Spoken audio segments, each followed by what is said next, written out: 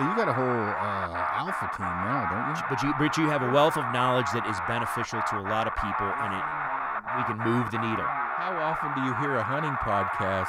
We talked about this. People relate to this.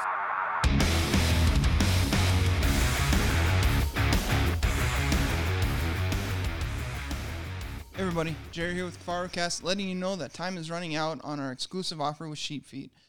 Head on over to sheepfeedoutdoors.com, enter in the code KAFARU20 to save yourself 20% off your next order of Sheepfeed.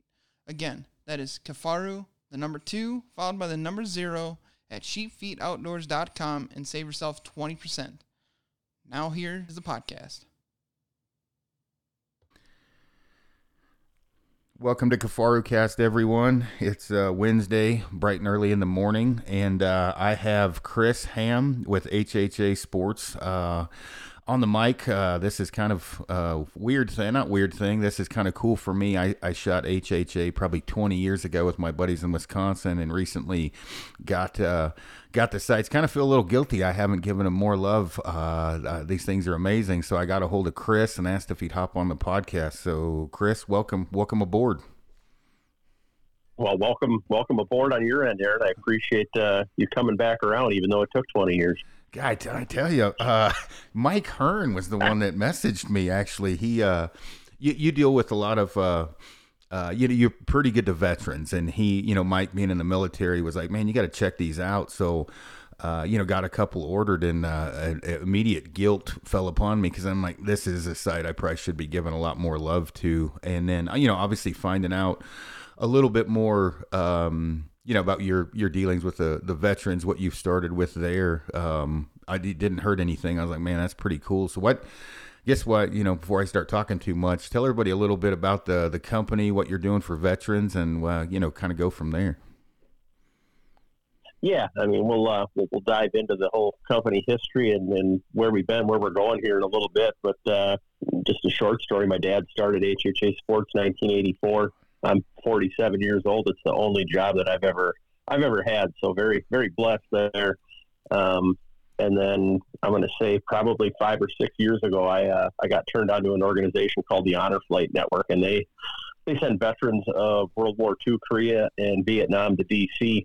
to visit the memorials erected in their honor. And starting as a ground volunteer for them, I instantly fell in love with the organization. And after about 2 or 3 trips as a ground grunt, I was driving home from the airport one night, and I thought, man, I've got a really successful archery business. How can I leverage that to raise money for this organization that I love so much? And so we started putting on archery shoots here in central Wisconsin, and gosh, 3 years went by, and we had raised almost $100,000 for this honor flight. And then we just decided to start our own organization so that we could not just work with them, but work with other areas of need in the veteran and the first responder community as far as post-traumatic stress goes, and getting those folks into hunting and fishing scenarios to help combat PTSD. So that's kind of in a nutshell what we do now. I was out flinging some arrows this morning. I'm getting ready to head off tomorrow for a shoot. We've got vets coming in from all over the country, literally coast to coast, for a shoot this weekend here. So it's our fourth of 6 archery shoots, and we're hoping to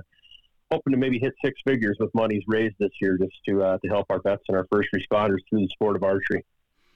Yeah, that's awesome. I may have to head east and attend one of those, or northeast. That'd be cool. With what you're doing, you basically just take proceeds from that, as well as some of the different things that you sell through HHA that go into that. Is that correct? How that works? Yeah, so we hold, we're not TAC, we're not R100. I mean, if we get 150 shooters a weekend, it's a pretty big deal. I mean, Wisconsin is not known for large archery shoots, by and large, but it's a family setting where we've got just a lot of like-minded people coming together around our veterans and first responders. And then I hit up a bunch of our friends in the industry, you guys included, and get items sent in for silent auction. So it's almost like a 3D shoot / Rocky Mountain Elk Banquet, where there might be 40, 50, 60 items up for silent auction. So we make a bunch of money on that stuff. And then through shoot fees, we do a long shot. We'll do a novelty scramble, usually on Saturday night, a 2-man scramble. So it's a really cool cool environment, and we'll raise anywhere from 6, 8, maybe 10 grand a weekend doing one of these shoots, and then those monies just get deployed to different organizations, be it Honor Flight, or we work with Adam LaRoche and his E3 Ranch Foundation out in Kansas, a couple other national organizations that get veterans and first responders out hunting and fishing. So it's just very, very rewarding work, and it doesn't feel like work. Yeah, I bet. Well, where can people check that out before we start talking about the sites and the company as far as that goes? Where can they go or donate or anything like that, or the silent auctions, whatever? Yeah, so we're on Instagram and Facebook as far as social networks go. I've also got my own podcast, the HHA USA podcast, that I started about a year ago. So that drops every Friday. You can hear us talk on there just with different folks that attend these events and different vets and first responders around the country. And then our website is hhausa.org. So you can go on there for our complete event calendar. Podcasts are on there, and you can also donate for folks that can't come in, maybe can't make one of our shoots here in Wisconsin. We're still a Wisconsin organization, but hoping to branch out to other states, maybe as early as 2023. So. Well, cool. Right on. Yeah, as far as the company goes, I think it would have been 2001 or 2, maybe 3, somewhere in there. Was I had a couple buddies in like Park Falls, Wisconsin, and they were obviously huge HHA guys. And back then, and I was trying to crank myself in the brain a little bit and jog the memory. There was a big dial on the back end. It was a single pin, but the dial was, your sight tape was, I guess, backwards, or not backwards, but normally it's 20, 30, 40 as you roll clockwise. And if I remember correctly, seems like it rolled the other way. Am I remembering that right? And then my memory's not great.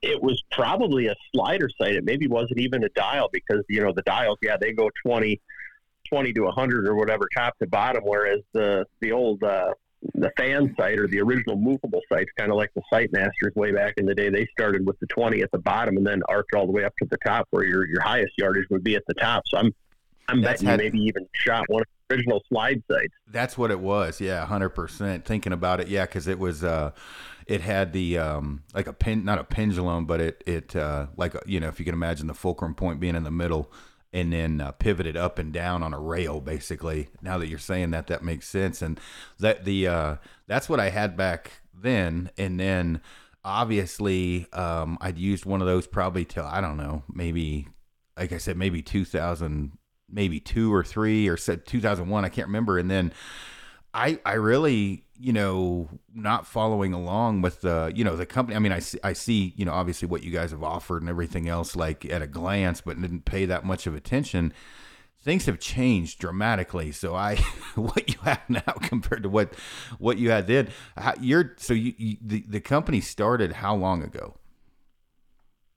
1984. So I was just talking to my brother and my sales manager about it a couple of days ago. We're going to be knocking on the door of a 40th anniversary here in a couple of years, which is crazy.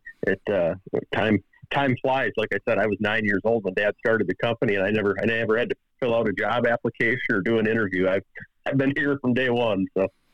That's it. So what are, like, I remember the rheostat thing, that was something that you guys have now and have had quite a while. But as far as the site in general, like with what I have a Tetra Tournament 4-pin, I guess is what it would be called.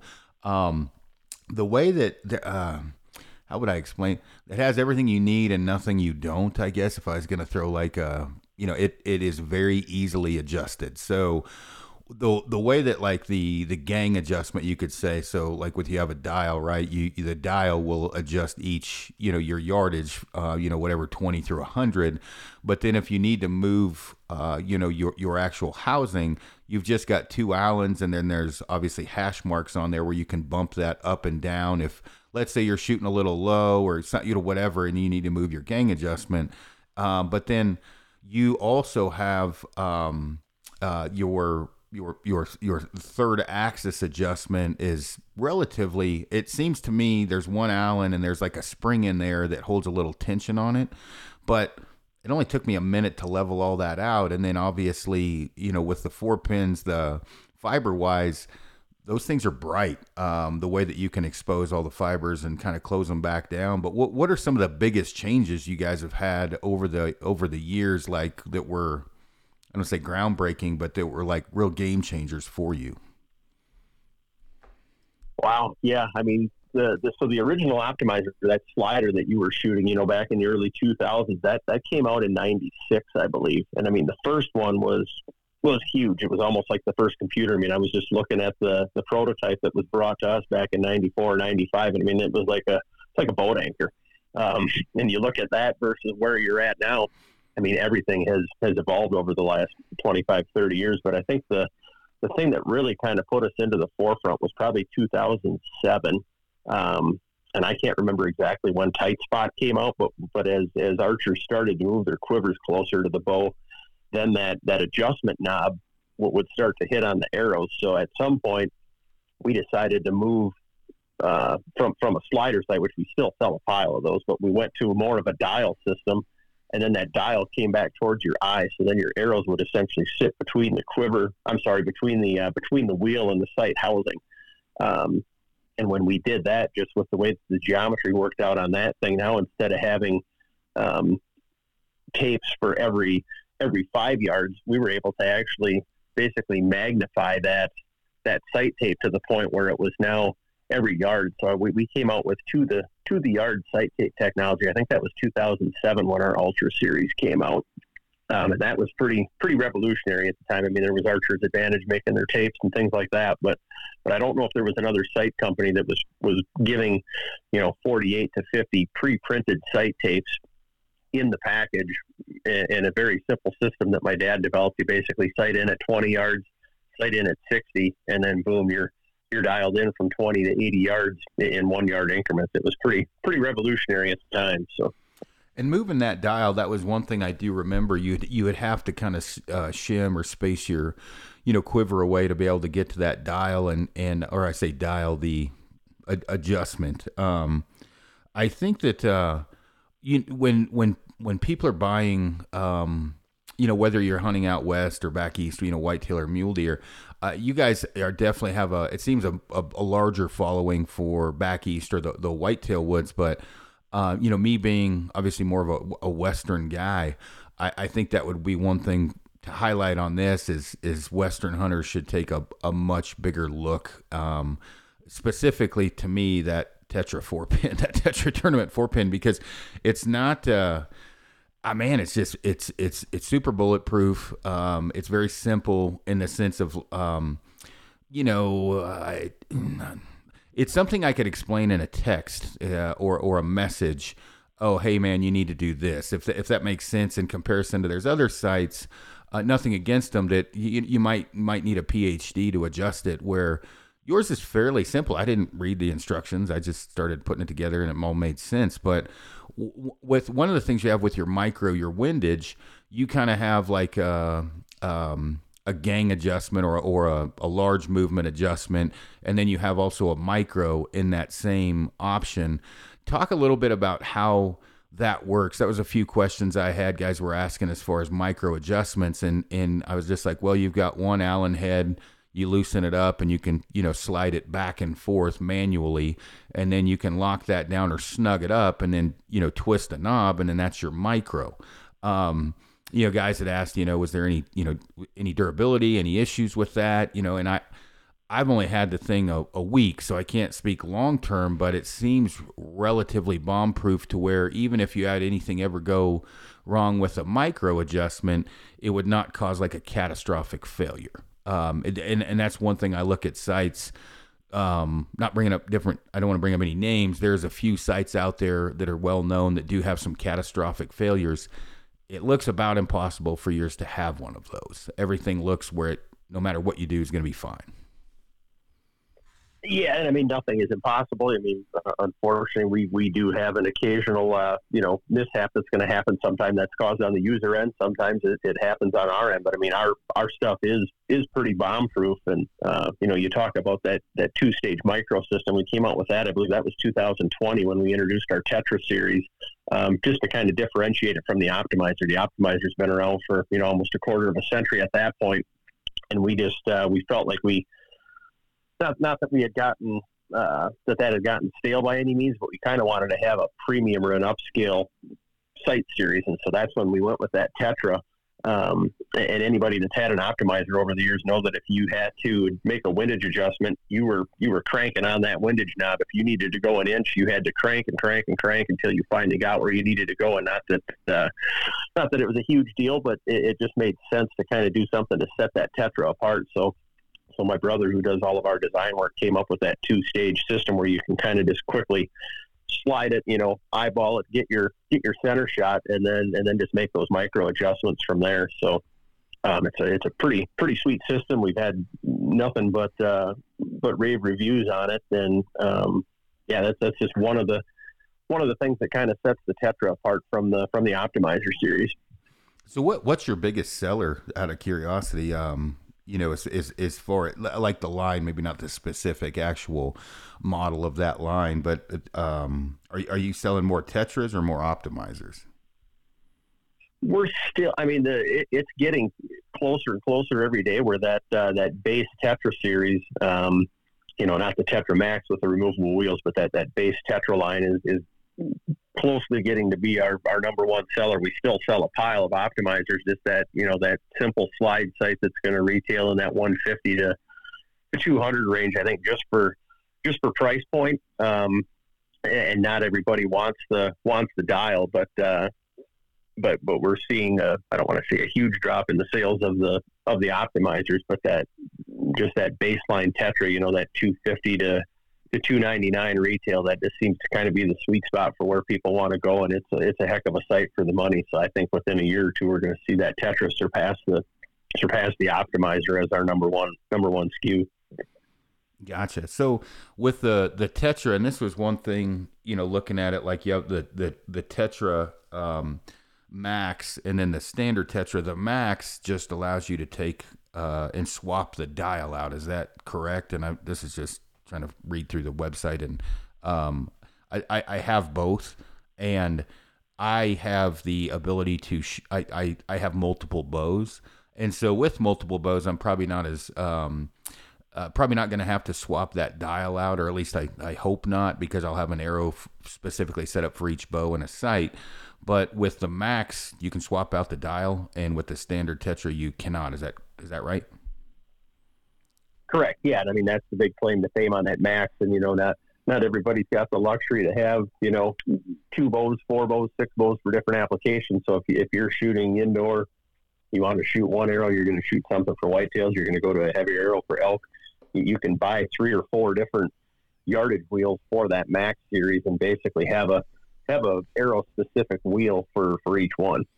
And that was the one thing that, and not necessarily just from indoor to, to outdoor or 3D to hunting, but all of those things. So if you're, shoot a little bit, 380 grain arrow for 3Ds, you can put that wheel on that is applicable to that, that sight tape for that arrow. Then you can pop that wheel off and then shoot your 480 grain hunting arrow, relatively easy. It only took a second when I did it, when I was messing with it the other day. I'm lucky with the multiple bow, but even there's a lot of guys that'll hunt antelope with a specific arrow, then go hunt elk with a specific arrow, and then maybe whitetail with another arrow, and that allows you to do that with one bow. And technically, you run the numbers.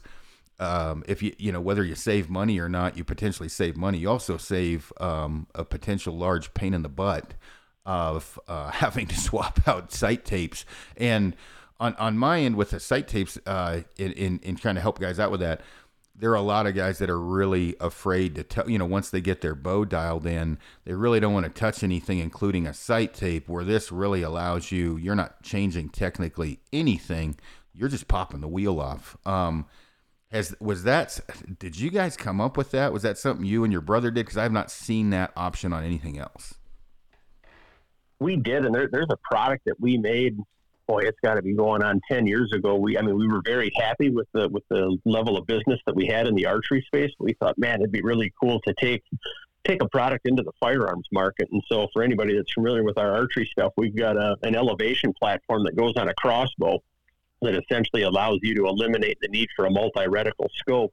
and it's an elevation platform with yardage tapes very similar to our bow sights, where you shoot at 20 and 60, and then you've got a 20 to 100 yard tape by the yard, and you can shoot a single reticled crossbow scope, and I mean, just drive tacks with the thing at 100 yards. But we took that to the gun world, and the product didn't go anywhere. But one of the features we came up on with that was that removable spool feature for people that were shooting different weapons with different grain weights of lead. And so, again, that product was an utter failure, but that idea then transitioned over. I think 2015's year, we came out with the Optimizer Kingpin, and that was the debut of a bow sight with those movable wheels on it. So even though it failed on the gun side, it's been very successful on the archery side. Gotcha. And so, when I ordered these, I pretty much just listened to Mike, and then, I got a hold of you and was like, hey, here's what I'm thinking. Now, you offer a 4-pin in like the Tetra that I have, but you can order, because, questions that I get, hey, I want more than a 4-pin.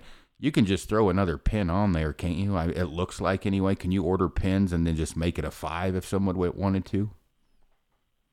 You can. I mean, it's something that we have to custom build here, and those pins, and this might surprise some people, but that set of pins is actually machined out of a solid block, so those things are almost made in pairs, like bookends. So, I mean, the number, your number 1 and your number 4 and your number 2 and your number 3 pin are kind of machined in tandem so that you can get them as close together as possible. So even though you can add a 5th pin to that, it may not get as close together as some folks would like. So, I mean, it's a perfect system for a 4-pin. Anything beyond that, it gets a little sketchy. I mean, it'll work, but it's not ideal. So, I mean, that's something that I see us expanding more into that multi-pin market. People have known us for single pins for years, and that's by far our bread and butter. But I mean, there's definitely an opportunity for us to spin off some more designs and get into a 5-pin or more at some point. So, yeah. And on my end, kind of how I explain, I'm a big proponent of a 3 to 5 pin mover. I for years shot a 7-pin fixed, right? And then the dials came into play, and obviously you're owning HHA, you remember the history, right? I mean, you had all kinds of crazy 7-8 pin sights 20 years ago. Dials got more prevalent, and then you could do a 7-pin dial, and it's clutter. I got used to it over the years, but now I don't shoot that 7-pin dial. The reality for me is like that 3 to 5 pin for anyone is, if you've got a 4-pin, you've got 50 yards. Western hunting, generally after that 50-yard kind of line in the sand, you've got time to dial. And also, you're probably going to have to range, right? Like not closer up, you can pre-range a lot of things, but when you start pre-ranging longer distances, a bit more difficult, especially trying to remember everything you pre-ranged.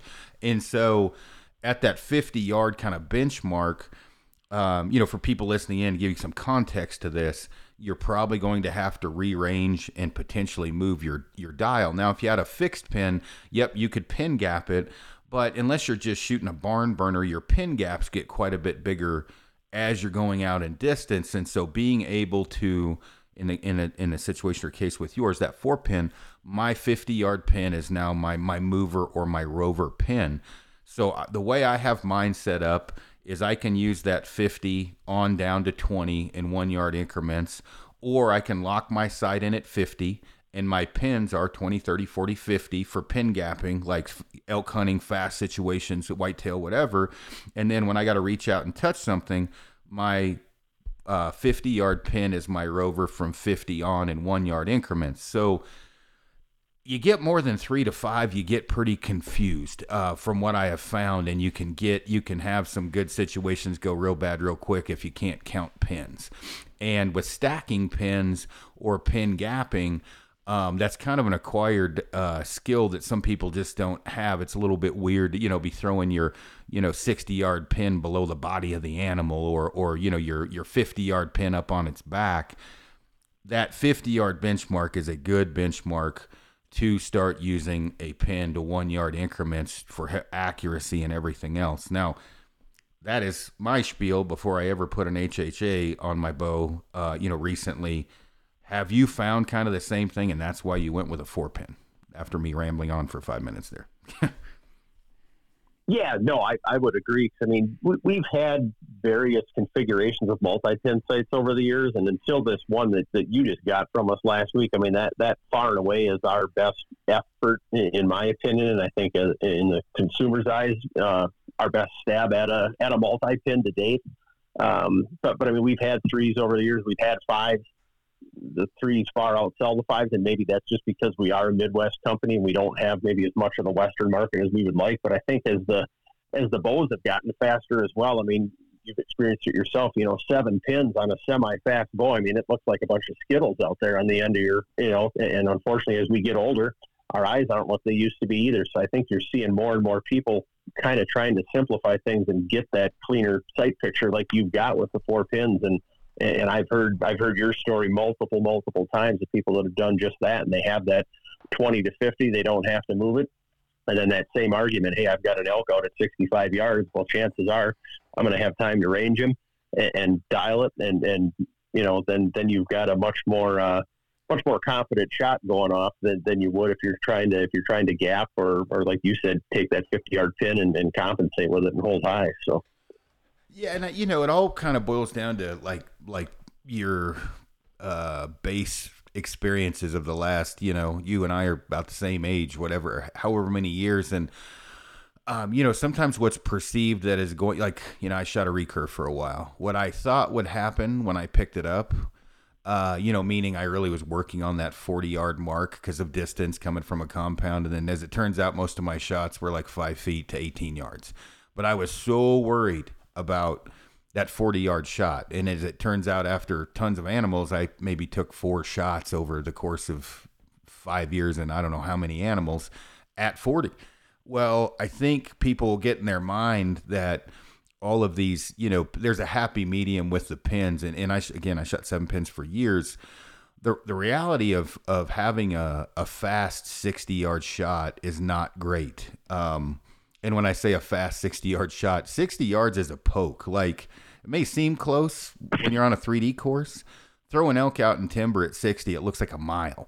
And so the chances of an elk being at 20 and bouncing out to 60 and you making a quick shot and assessment of distance is not great. And the accuracy is horrible. So, what I always, you got to re-range. And when you're re-ranging, if you've got a 50 and you're good at pin gapping, you might know where to put that 50 if you don't want to mess with the dial.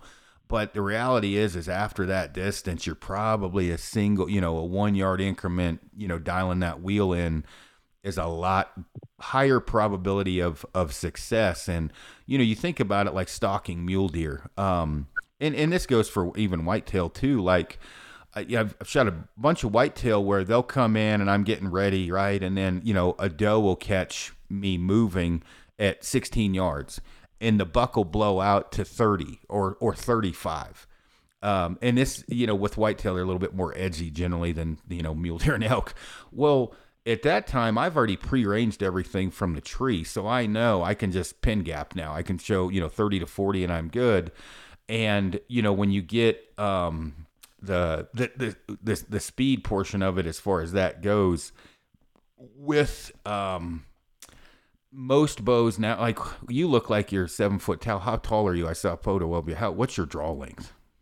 You either standing by a bunch of midgets or you're real tall. Yeah, I'm 6'4", so I've got a 30-inch draw. So, and even down to like, with technology nowadays, like my wife, she's got a little bit longer draw length, but, draws 42, 43, 44 pounds. So she's, still spitting a, 400 grain, 380 grain arrow out there at a decent speed. You and I, and obviously other, back in the day, a barn burning bow, like, I don't know, a Hoyt Viper or a PSE Carrera or whatever, like 330 was screaming. That's the average speed nowadays for any bow. Like, technology has come a long ways, and I don't know with you with hunting whitetails, what's your arrow setup? Obviously at 30, 30 plus inch draw. What are you usually kind of launching down range? Oh man, I'm going to show my ignorance here because I am for being the owner of an archery company. I am far from a bow technician, so I'm shooting. What the heck am I shooting? I'm shooting a Victory. I'm shooting VAPs right now. 100 grain expandable head, but I mean, I don't even know my. I'm gonna be a dummy to your listeners here and not even know my grain weight of my arrow. Well, and I mean honestly, like when you like there's techie guys and then there's guys that just put their arrow together, make sure it shoots good and go kill stuff. I mean, I think when you have a 30-inch draw, go ahead. Yeah, I fit into the last category. I'm a Midwest guy. I don't do a lot of Western hunting. I've got a 160 acre farm 15 minutes from where we're sitting, and that's where I do all my whitetail hunting. So I don't, and I shoot some 3D in the summer, so I don't get overly checked out on my setup. So well, and when you've got a 30-inch plus draw, you don't have to get as techie probably as a guy with a 27-inch draw, meaning you're launching a heavy arrow no matter what you do, because for it to fly, it's going to have to be relatively heavy because you got to have a fairly stiff spine. And with a lot of people do get wrapped up in kind of the minutia of archery and things that probably don't matter as much as just being accurate and consistent. And if you're shooting a VAP, I'd imagine you're probably shooting a 300 spine with, if you got 100 grains up front, and then I think their standard inserts maybe 50 on their aluminum, insert. You're still launching probably with that arrow, maybe a 480, 490 grain arrow and a 30-inch draw. It's cranking right along. So what sight do you prefer? Like, what are you using for the whitetail woods? I'm shooting our Tetra Max. And I'm a Matthews guy. We're Matthews country here, so I'm shooting our short bar Tetra Max dovetail right now. So, and then we're actually just getting ready to launch a new sight in a couple weeks that's got some new tech on it. So I'm running that on one of my other bows. It's very similar thing, just with a little bit different sight configuration on the front end of it that the world's going to find out about here soon. So, gotcha. Is there any more info you can give out on that, or no? I'm just kidding. So. With the, like we're talking about with the Western, the whitetail hunting, the Western hunting, with the Western, what are some of your more do you have very many either on staff or just guys of that are running an HHA that are out west for people that maybe want to see ask them questions or anything like that? Probably a question I should have told you about ahead of time, but yeah, no, it's all good. We don't have a ton of. I'm going to call, whether you want to call them media personalities, influencers, what have you. I mean, we don't have a ton of Western guys in our arsenal, and that was one of the reasons I was happy when you and I connected, because I know what you do out there and appreciate what you do. But we've got even though the core of our folks are Midwest folks. I mean, a lot of them head out that direction. I mean, it's a mix. I mean, some people, especially the guys that live out west, live out east, they still like that single pin configuration. I mean, they're fine with having to adjust on the fly. Where others, like that 4-pin setup, like you've got.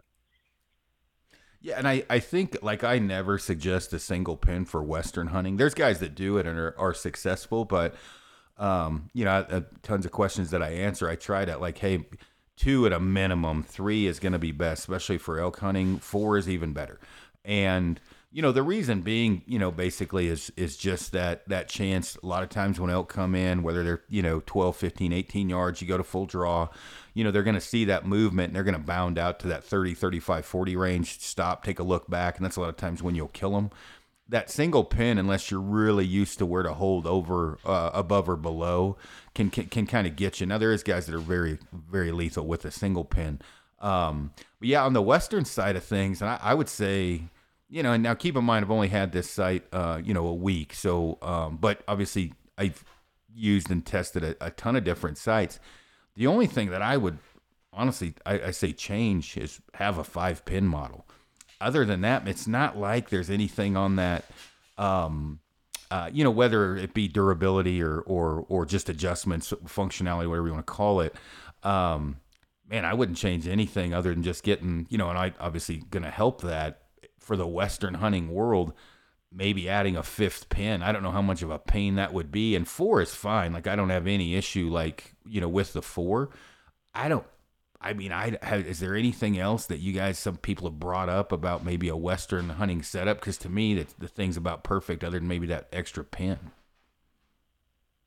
Yeah, I mean, there's not much. I mean, we're not perfect. Nobody's perfect, but I mean, we've been making single pin or movable bow sights for going on almost 30 years now. It was 96 when we came out with them. So I mean, we've tried everything. We've heard almost everything, and I would agree if we need to add any single thing to that lineup, it would be a fifth pin. And like I say, we can custom build 5 pins with that sight that you've got.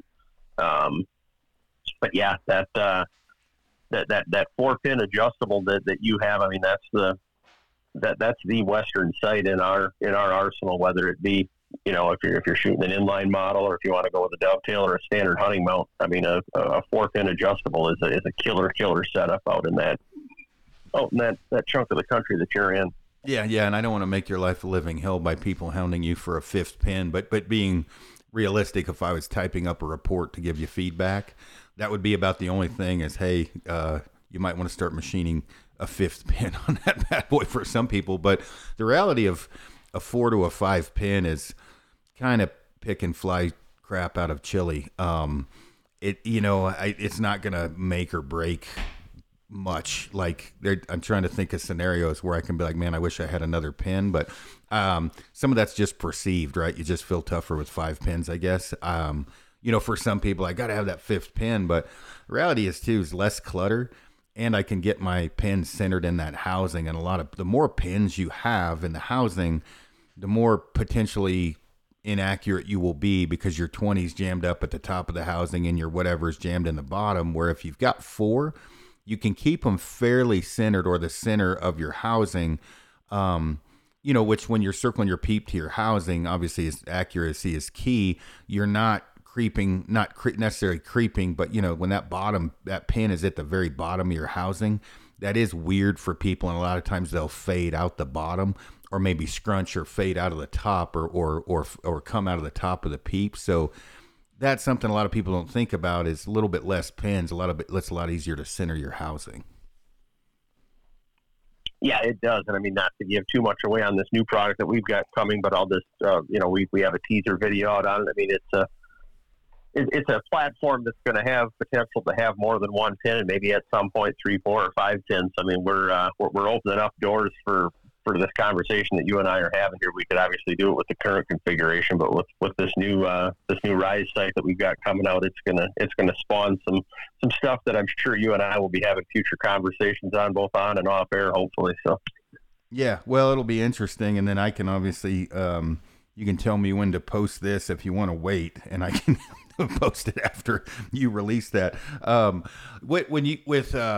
With the Western hunting and whatever Eastern, Midwest Eastern hunting whitetails, it was kind of unique, because when I first went back to that Park Falls area, coming from Western hunting, I had a little bit more of a long range setup. With Western hunting, you generally are going to potentially take a little bit longer shots, and I had whacked a couple whitetails at distances that I don't think that probably, I don't know, I want to say frowned upon, but they were standing out there in a clear cut eating a popple slashing, and I dropped a bomb on them at, 50, 60 yards, which was that was very frowned upon. And for me, I was just like, well, hell, it was out there eating. I mean, it didn't know I was there, so I wasn't worried about it moving. And when you're transferring over, the chances of taking that a little bit farther shot out west, and when I say far, 60 and in, is greater.